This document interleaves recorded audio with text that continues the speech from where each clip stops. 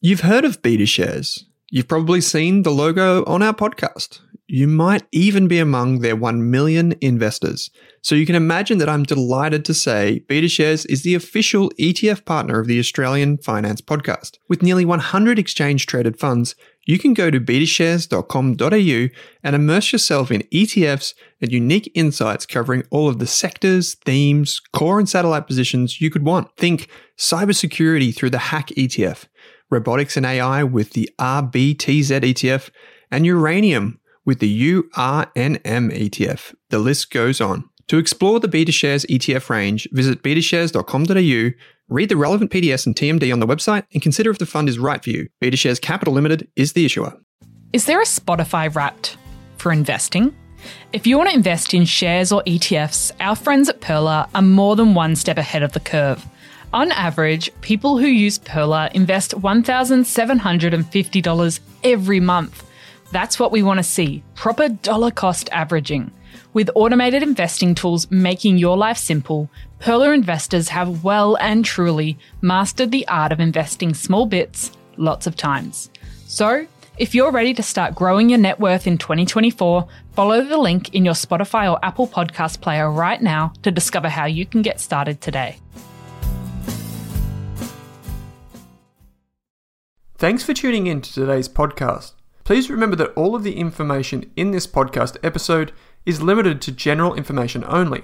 That means the information is not specific to you, your needs, goals, or objectives. So you should seek the advice of a licensed and trusted financial professional before acting on the information. And before you acquire or apply for a financial product, please read the PDS or product disclosure statement, which should be available on the issuer's website.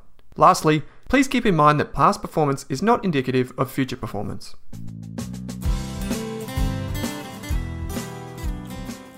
In this episode of the Australian Finance Podcast, Kate and I talk about what to do if you've lost your job, if you've been made redundant, or if you've just been let go, some of the strategies and things you'll need to put in place to make sure you can get back on the working horse as quickly as you can. We've got some great show notes for this episode, so if you do find yourself in this situation, rest assured there are some good resources and they're free that can help you navigate through this uncertain time. We hope you enjoyed this episode of the Australian Finance Podcast. Kate, welcome to this episode of the Australian Finance Podcast. It's good to be back, Owen, on this more dreary morning in Melbourne. But good to be recording another episode. Yeah, for sure.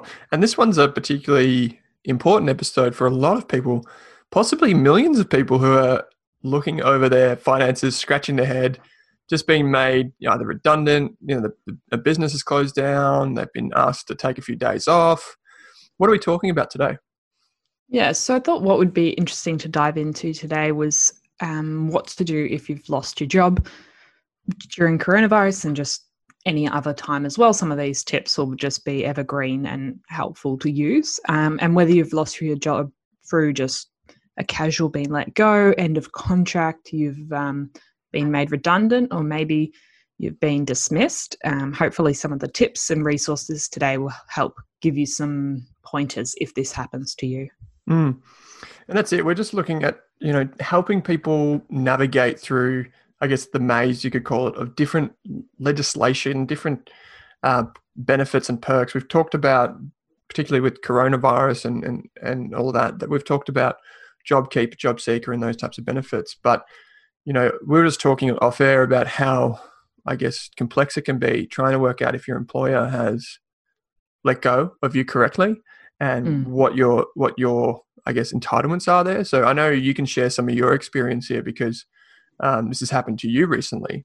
But the first thing you wanted to talk about, which I thought was interesting, is what it means to be made redundant and I guess your entitlements under that.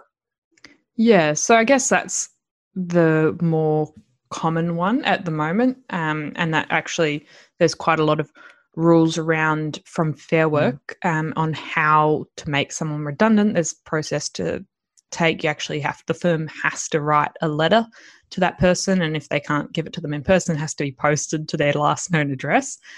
So it's quite a structured process for firms, and it's also quite structured in the amount of redundancy payout, and it really depends on how many years you've worked for the firm. So if you have a look at the Fair Work website, and we've put the show the link in the show notes.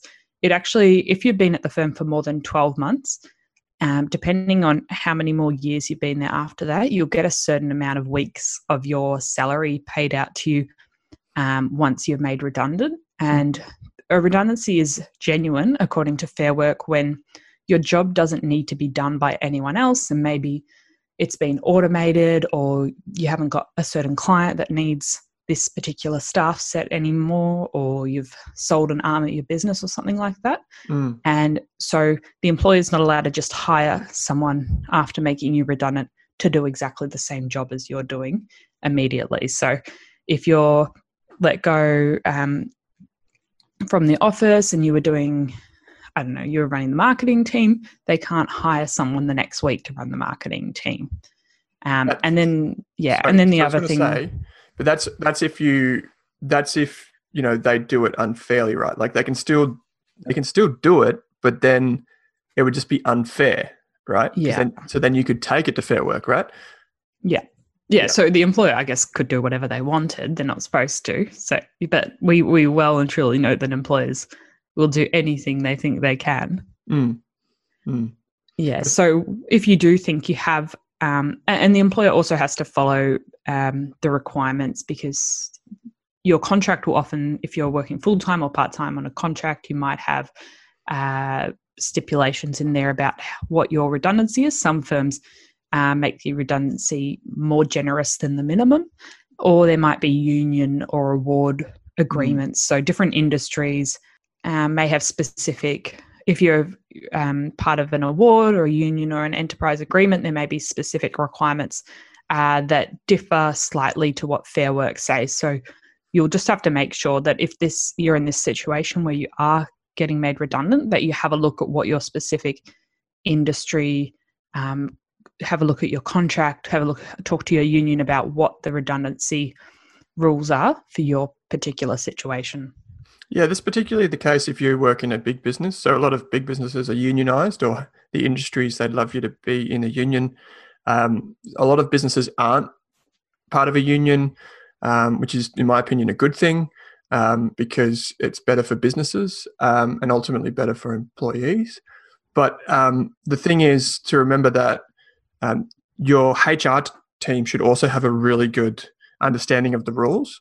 And if you don't understand what they're saying to you, then that's when I reckon you should go and get some help with that. One thing to keep in mind is that, there's this thing called an EBA, or an enterprise bargaining agreement. This is particularly for industries and big businesses that are kind of like really regulated. So, for example, if you work for Australia Post, or if you work for maybe something like a big building company in that industry, so, there's a lot of regulation, a lot of union style stuff in there.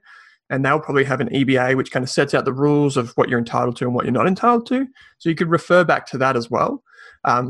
That's a really good resource. And then obviously there's a lot of stuff online. So Kate's put some really good show notes in. So that's something to think about. Kate, you mentioned that you should probably ask your employer, or at least your employer should do some things for you if you are made redundant. I didn't know a few of these things, so this is kind of news to me. What are the kind of 3 or 4 things that people need to keep in mind?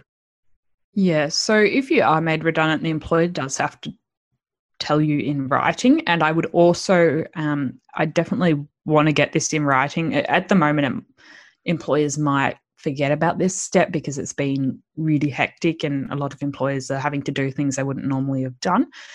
So I'd make sure I'd follow up and get that in writing, because you might need this as evidence for Centrelink payments, rent reduction. I know landlords have been asking renters for evidence. If they're asking for a rent reduction or a pause on their rent, they want to say, well, what's your evidence that you've lost your job? Because I guess they sort of fairly want some proof on that. And if you want to go to the bank and pause credit card payments or mortgage payments, I'd assume that they would probably want some documentation as well. So that redundancy letter, the employer is supposed to give it to you in writing, but I would make sure I'd chase up until I get it in writing, because that will be a useful document for other cases as well. Yeah, it's just that it just speeds things along, right? Like if you're going from earning money to not earning anything, you want to have all your ducks in a row so that you can go straight to the bank or straight to Centrelink and have that letter ready to go. So that's definitely something you should chase up ASAP if you have been made redundant or you've been let go recently. There are a couple more things on this list though, Kate, right? Yeah, absolutely. So this isn't, I don't think they have to do this, but I would ask to get the final payout figure for redundancy, or if you've just been let go, your final payout for whatever your salary you have left. I would get that in writing just so you can understand that, and you can you've got this in writing, and then you can go to the Fair Work website and actually have a look. What should have my redundancy package been? Is this appropriate in my industry? So get everything in writing from them, and also ask to get your final PAYG statement, so your pay slip. And they might also, I know some employers don't do it until the 30th of June, but a final statement that you can use at tax time, which sort of adds up all the tax you've paid in the year, all the money that's gone to super, any other benefits.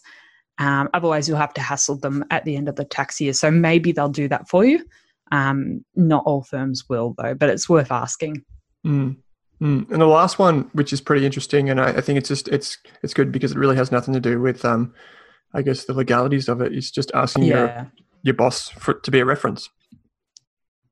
Yeah, so I think before you leave, or at least on the last day, if you can, talk to your manager or the HR team about using someone as a reference. I mean, if you're in a large team and you're not super close to the manager, maybe the HR group can be a reference. Maybe they can write you a reference before you go, just so once you get back on the job search train, you've got someone's details that you can provide, because often jobs want to speak to your last company or your last manager. Yeah, it's really important. And this should be a very tough time for a lot of people, right? Getting let go from their job, feeling a bit insecure financially, and then trying to act calmly and not burn your bridges with employers, particularly if it's small and medium businesses or if there's any type of history there. It's pretty hard. It'd be pretty hard to stomach that. So it'd be pretty easy to lash out and think, you're not doing this for me, you didn't do that. Which I know that's, there's certain things that are right and wrong, but you've also got to think about, do you need this person in the future? Will you need to call on them as a reference? How valuable are they as a reference? All these different things that you might want to take into consideration before you say anything, before you pursue certain angles. It's a case by case thing, but you really want to make sure that you're employable. Do you need a reference? Oftentimes it doesn't have to be your direct superior. It could be someone, a colleague. It could be, someone you worked with quite a few years ago. It could be a few different things, but most likely a new employer will want to hear from your most recent employer, particularly if it was for more than a couple of years. Yeah. Kate, because I know this has happened to you recently. We talked about you going away, and we always talk about emergency funds. We actually got a really nice email, didn't we, about someone who had been made redundant or let go, and they have that cash balance behind them because they'd listened to the podcast, they'd saved up that money. And I guess that was just awesome. But one thing that you've done recently, I know you've gone back and done a bit of study, but you're just taking a break, right? Yeah. So I was quite, it was very disappointing not to go on the big trip, but I was lucky that I had that emergency fund plus the trip fund. So that really gave me quite a bit of a runway. So I had more cash than I would have normally had, just in my emergency fund alone. And I guess at the moment, people are starting to think, well, 3 to 6 months of bare minimum expenses is starting to look like not enough in your emergency fund, which is something I would have never thought about before. But now I'm starting to personally think that maybe I want a bit of a runway moving into future years in my emergency fund. So it's also, that's something worth thinking about. What is the emergency fund that allows you to sleep at night the best? Because I think people are starting to see that the break or the time out of work is a bit longer than maybe they expected. And this circumstance, this scenario is so unprecedented. I guess that's a favorite word at the moment, but it is.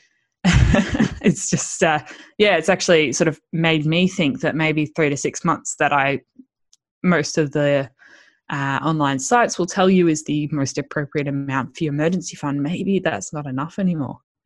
Yeah, it's one of those things, right, where you go from earning an income, you think things are fine, and they are, and then you don't have that income, that cash flow to your bank account every week, month, fortnight, whatever it is.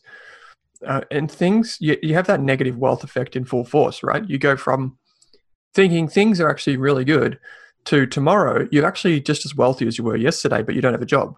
And all of a sudden, that wealth effect, that psychological thing, that twist, is really powerful. And you go from being very optimistic or extremely optimistic to being extremely pessimistic.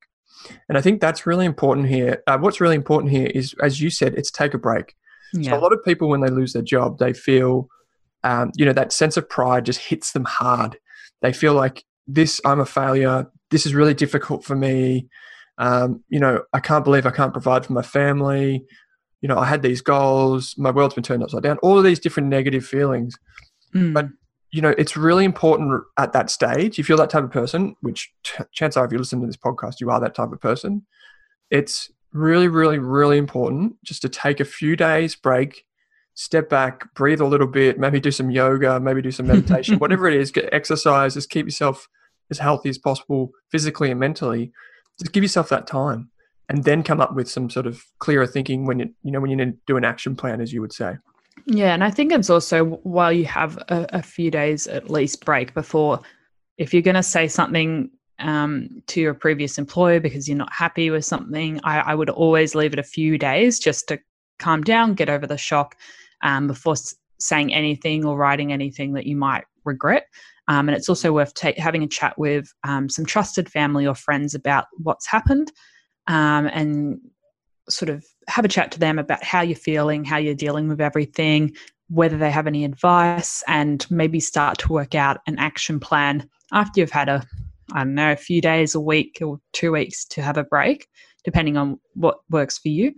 Then work out what's your action plan, how long's your emergency fund going to last for, what expenses aren't essential, what can you cut out, how can you reduce, as Owen calls it, your ramen number, what you need to sustain yourself each month, and then go from there. But definitely take a few days, just have a breather, and just so you don't do any actions you'd regret. I guess it's what they say when you get a big inheritance or win a lottery or anything sort of completely unexpected happens. You should always take a few breaks before doing anything. Absolutely. And then I guess we talked, just to loop that back in with, the income, the emergency cash balance. One of the really important things, and one of the things that we should be grateful for in our country, perhaps too grateful for at the moment, if you ask some people, is that you can go straight to applying for benefits. So we're a lucky country in that respect. We have social security benefits. We call it Job Seeker. There's also one now for businesses called JobKeeper.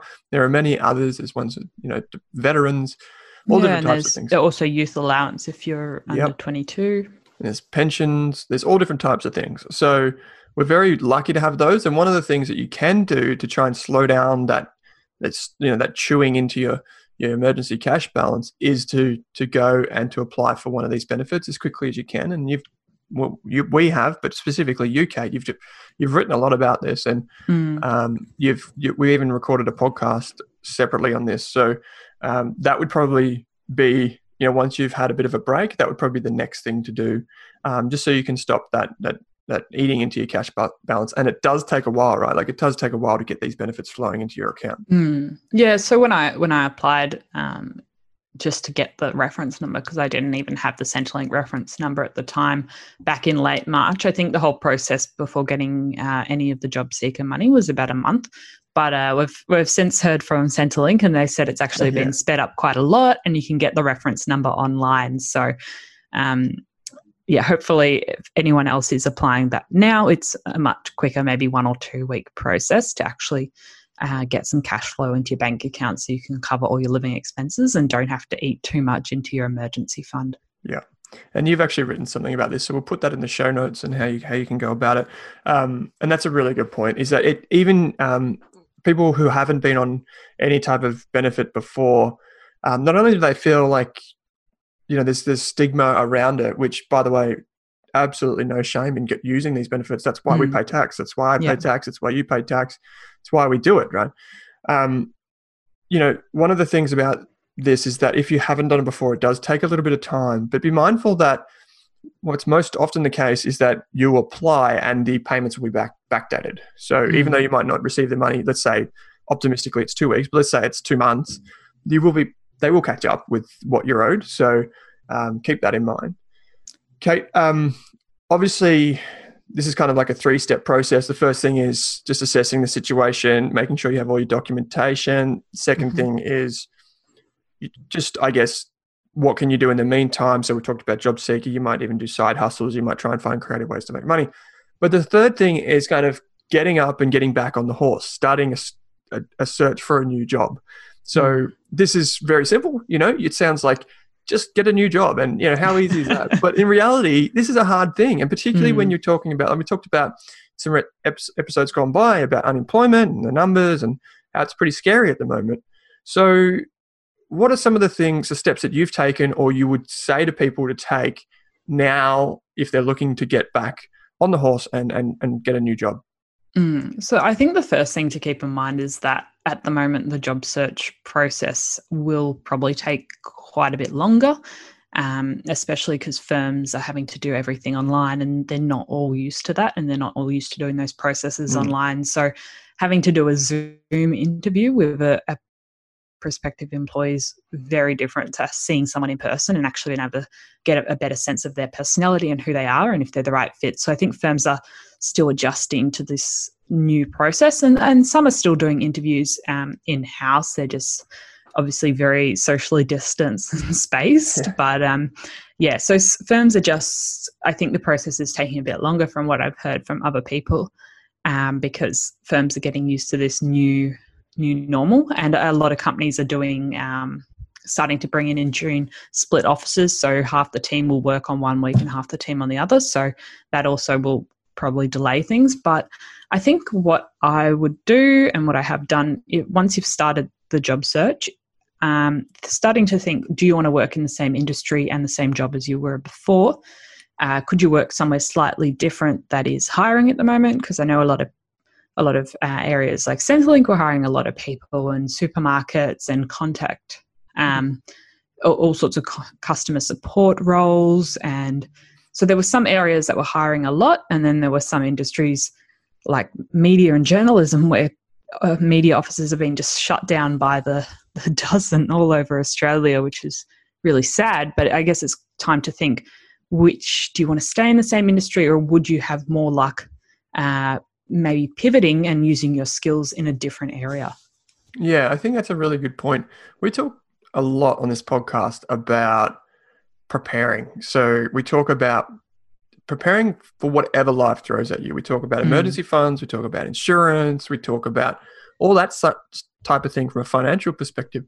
But one thing that is so important that we emphasize so much is just learning, being this kind of lifelong learner, investing that hour a day to upskill, to make yourself valuable, to learn new things, to be more worldly, if you want to use that phrase.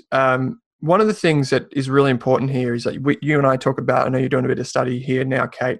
I try and learn everything that I can as often as I can, because I always want to be prepared for whatever comes next, or at least as best as I can. And one of the things is that you can take so many short courses online. You can learn some skills on YouTube that you can put on your resume. For example, a really important one right now, which is what you just mentioned, is doing a Zoom interview. You know, if you listen to this podcast and you don't know, the basics of using online tools like, say, Zoom or any type of recording or video software, or you don't understand how, for example, like Google Docs or Microsoft 365, like all of these essential skills in a modern age, if you don't know how they work, the best place for you to go right now is just to spend some of your time that you have off going and researching these new skills, and then putting that on your resume and saying, yes, I'm familiar with this. And by the way, most of these things you can learn for free. So, and they're skills that are going to stay with you for at least the next decade, until probably they get made redundant by something else. But these are all skills that you can learn and you can apply for new jobs in new industries. I've said this before on the podcast, but and you're just about to get to some free online resources. But one of the things I'm a big fan of, and I think a lot of people should be spending more time thinking about, is if you're a type of person that likes to understand how things work. So you're a tinkerer, you're someone who uses logic to try and question things, you should be really applying your skills to software and technology, because these are industries that are going to be with us for the next decades. In my opinion, there's just not enough Aussies that understand this stuff, and it's going to be a huge industry for us many years into the future. That's just a little aside. But Kate, you've got other things, not everyone's like that. You've got some resources here. Where could people go to learn or take one of these free courses? Yeah, so some of the favorite ones I always mention are edX, FutureLearn, Coursera, Khan Academy, and I know Owen's a big fan of YouTube to level up your skills, but most of these are free. You can decide, I want to go learn about physics or anything like that. Coursera and FutureLearn, they have a lot of really useful courses that you might want to go and learn business skills or accounting, or there's so many courses on technology and coding and all sorts of AI. So that might be something you want to have a look into, and they're all taught by professors at unis. There's another app called Skillshare where if you want to learn more specific skills, you can just get taught by someone that's an expert in their own house, and they just film and put up some videos on how to do something really specific as well. So that's, I think you can even learn how to make bread on that app. So yeah, and so there's a lot of places where you can actually just do some free online courses. If they're on one of the university platforms, and you can get it certified as well, and you can then put that up on your LinkedIn profile. So that's something else I would be doing. I'd update your LinkedIn and your Seek profiles, because you probably haven't touched them since the last time you applied for a job. And both of these platforms have a job search function that you can turn on. So once you've updated your profile, put all the details of your most recent position in, and really, I think it's important at the moment, since a lot of stuff's happening online, to really break down what your roles and responsibilities were at your previous job, just so they can get a really good picture and they know if it's worth giving you a call or an email. But put that in the LinkedIn and Seek profiles, update your description, update your photo if it was taken when you were still in high school, and then, turn on the job search function so recruiters can actually find you as well. So, and then what I'd do next, I would go and update your resume with your most recent work experience and any other qualifications. A lot of times you've done new qualifications while working at a job. Maybe they paid for them, but go and update them, update your resume and add those qualifications in as well. Yeah, it's just such an important thing, right? One of the things you do as an employer is if you get a good applicant that comes through, the first thing is shock and awe. Is you stalk them online, and you go to their social media profiles, you go to their LinkedIn, you right click and you open it in incognito so they don't see that you look at them. All these different little things that you do, and they play a big part in building, I guess, the image and profile of who you are. And, that's a really important thing you mentioned there, Kate. Have an up-to-date photo of yourself. Look happy in your LinkedIn photo. Do all these things. These little psychological nudges that help the recruiter along their way. And put your email and your contact details on your LinkedIn profile, because otherwise sometimes they don't want to just send you a message, they want to just email you directly. So just make sure you've got your contact details on your profiles and they're up to date, they're not your old email address. And one of the things you get with a lot of younger people, and pretty much every graduate that hasn't really thought widely about this, is you have the email that you created when you're in high school, and it's kind of like sexy chick at hotmail.com or cool dude 44, sort it out. You don't, all these little things. The most stereotypical examples of emails you could think of. Yeah, that's it. And so you want to appear professional, but also you want to appear like you're the right fit. So you want to nudge the recruiter psychologically without them even knowing into the right direction. You're a good candidate. You've explained all the skills that you have on your profile. You can demonstrate that online. If you have an online profile, it's very easy for a recruiter to see what you've done and where you've been. These are all little things. If you're looking to, one thing we should probably mention, if you're looking to get into the finance industry, which is quite a big industry in Australia and it's growing, is, consider things like blogging, consider things like, building kind of like an online portfolio. And if you're not getting into the finance industry, another one would be to make yourself available on things like Upwork, Freelancer, all these different things, Elance. These are like Airtasker. These are all different platforms for you to find work. But even if it's not necessarily your forever job, it can add to your portfolio and it can add to the things that you've done. So, you get some cash in the door, just a little bit. It might be simple little jobs, but at least it's something. And you also get the added benefit of putting it on your resume should you so choose. So that's another little thing. And I guess as we come to the end of this, Kate, one thing to reflect on here is that when we talk about upskilling and reskilling and crossing over to different industries, these things don't happen overnight. Sometimes you've got to take the job that you don't want to do straight away while you invest in yourself. There's compounding. You can compound your knowledge. It takes quite a few years before you get to the role that you want to be. So that may be a reality in the current environment in 2020. So and yeah, you might not be able to find your particular job or skill set may not be hiring at all. So you might have to sort of take a different direction for a while before you can work out how to get back into your industry or something you like. And I guess it comes down to if you need money in the door straight away, if you want to start working straight away.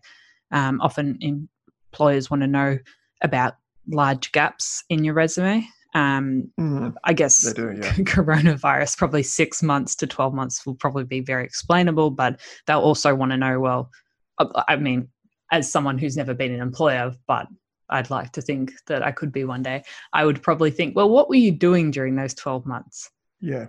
Like, did you do anything during those? I was in South America having some skills did you ayahuasca. learn? Like, that's a pretty good explanation. Yeah, because I know, especially other young people that have got jobs, if there's a break in their resume that they weren't doing uni or weren't doing any work, often they're asked, well, what happened during that 6 to 12 months time? But I guess a lot of people are going to have this same gap in their resume because of coronavirus. So it's probably a little bit easier at the moment. And one other thing, sort of start having a look on LinkedIn for recruiters that specialize in your industry. More and more recruiters are now specializing. Like I know in the financial services industry, there's recruiters that specialize just in hiring people in asset management and fintech and insurance. So work out what are the recruiters that specialize in your niche or the areas you want to work in, and get in touch with them. Because if you make their life easier because they've got your resume already at the top of the pile and they know who you are, then when a job comes along, they don't have to search as hard. It doesn't take them as much time. They know that you're a potential candidate that's available, ready to start now. So I'd certainly start reaching out to some relevant recruiters. Don't go spamming them, but pick a few choice recruiters to get in touch with. Yeah, and maybe they've got contact details that you can call on their website. Yeah, it's really important. So whenever you go through life, one thing I've learned, particularly in business, is that to know the incentive of anyone that you come across in your life. So what is their incentive? Why are they doing what they are doing? And how do you best appeal to that incentive to persuade them in a way that you want them to be persuaded? And for a recruiter, you just need to find out how they're paid. And surprise, surprise, they're paid when you get a job. So if an employer goes to them and says, hey, Mr. Recruiter, I'm looking for an analyst to work in my finance business, go and find me the best one. If they already have someone on hand that they know is a good fit, which might be you in this case, what they do is they just say, hey, future analyst, I've got a job for you. You want to have an interview? And sure, you go in a week later, you get the job. Well, that recruiter's loving it because they did virtually nothing and they get, maybe $10,000 and then when you're there for 3 months and you pass probation, they might get another $10,000. So there's a lot of incentive there for them to act quickly, to have you on their short list and be ready to go. And obviously for you, that's a good thing too. So that's something to keep in the back of your mind, is just make it easy for them. And then when you speak to the employer, know their incentive. What do they want from you? Appeal to that. Tell them how you solve that problem. These are really just often overlooked soft skills, but they're really important. So, answer those questions before they even have them. And, all of these things combined, I think the way, maybe a fitting way to end this, Kate, is just reminding people just to be optimistic, because we won't be in coronavirus forever. There will come a time when, we'll be back to full employment. People will be, fighting for different employees and trying to get them into their business and offering higher pay packets and all the rest of it. So there will come a time. There's some great services out there. Kate has detailed them. Just be a little bit optimistic. Things will be okay. And I also just think about what the workforce might look like in 5 years' time. We may well and truly get back to full employment, but the full employment's going to look quite different to what it did in 2019. There's not going to be as many jobs in some sectors, but there's going to be a lot more jobs in others. So just I'd take a little bit of time now just to have a look at, there's a lot of research done on workplace trends and industry trends and which jobs are growing and which sectors are growing and which sectors are slowly shriveling up and dying. So I just sort of think, which direction do you want to head in? Do you want to head in an industry that's really growing over the next decade? Or do you want to stay in an industry that's maybe shrinking quite rapidly? Yeah, and this is an opportunity, right? A lot of people get scared of change because they invest so much of their time and effort into a particular skill set. But, if you're trained at university, I don't know, as a blacksmith who makes swords or something like that, you might have to go back 400 years for that to be a relevant job. But there's been a lot of changes since then, and a lot of them have been positive. And so it's about preparing yourself for what comes next and finding those industries, working from the top down, and building your CV around that and your skill set. So there's a lot of good jobs that are going to come your way in the future, a lot of opportunities. So just be open to them and prepare yourself. So Kate, you've gone through so much. We're going to have a lot of show notes for this. How can people find out more about you? Absolutely. So once you've gone through the many, many show notes that we'll have put up for you, you can catch me on howtomoney.online and at howtomoneyAUS on Twitter and Instagram. Cool. And I'm Owen Rask on Twitter, Owen Rask AU on Instagram. You've got a lot more followers on Instagram. I was on there last night for the first time in it forever. You've done really well. And of course, I'm Owen Rask. You can find me online at www.rask.com.au. Also, you can send us your feedback and any questions you might have. We might get back to doing that in the near future. It's podcast@rask.com.au, or you can email your questions to Kate too. So please, we love engagement. And maybe Kate, maybe we can be a bit optimistic ourselves and say, who knows, there might be an event sometime this year, maybe in a city. Maybe not online. Maybe not online. Maybe we can meet you in person. So that's kind of cool too. Great, Kate. As always, thanks for joining me. Thanks, Owen. Thanks for listening, guys.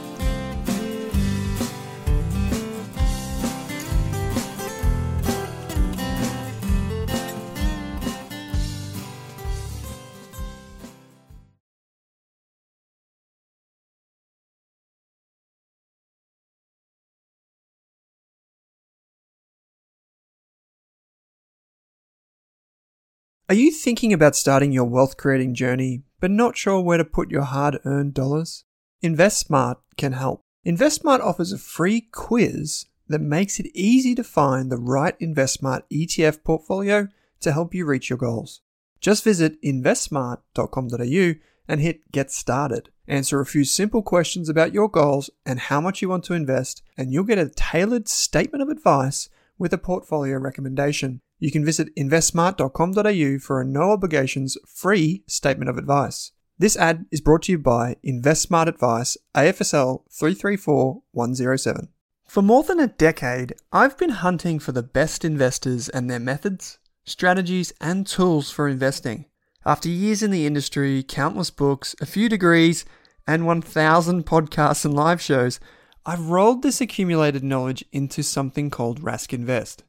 If you've ever heard me talk about a core and a satellite, active and passive, true long-term compounding, or you simply want to know exactly how I would invest, now is your chance. Rask Invest is our new investment service, designed for all types of investors who want professional management of their core portfolio at a low cost from a team they trust. Rask Invest helps you automate your wealth creation and passive income. Simply click the link that says Invest with Owen in your podcast player to join one of our live platform walkthroughs or book a call with us. You can also view the Rask Invest PDS and TMD and get invested with me.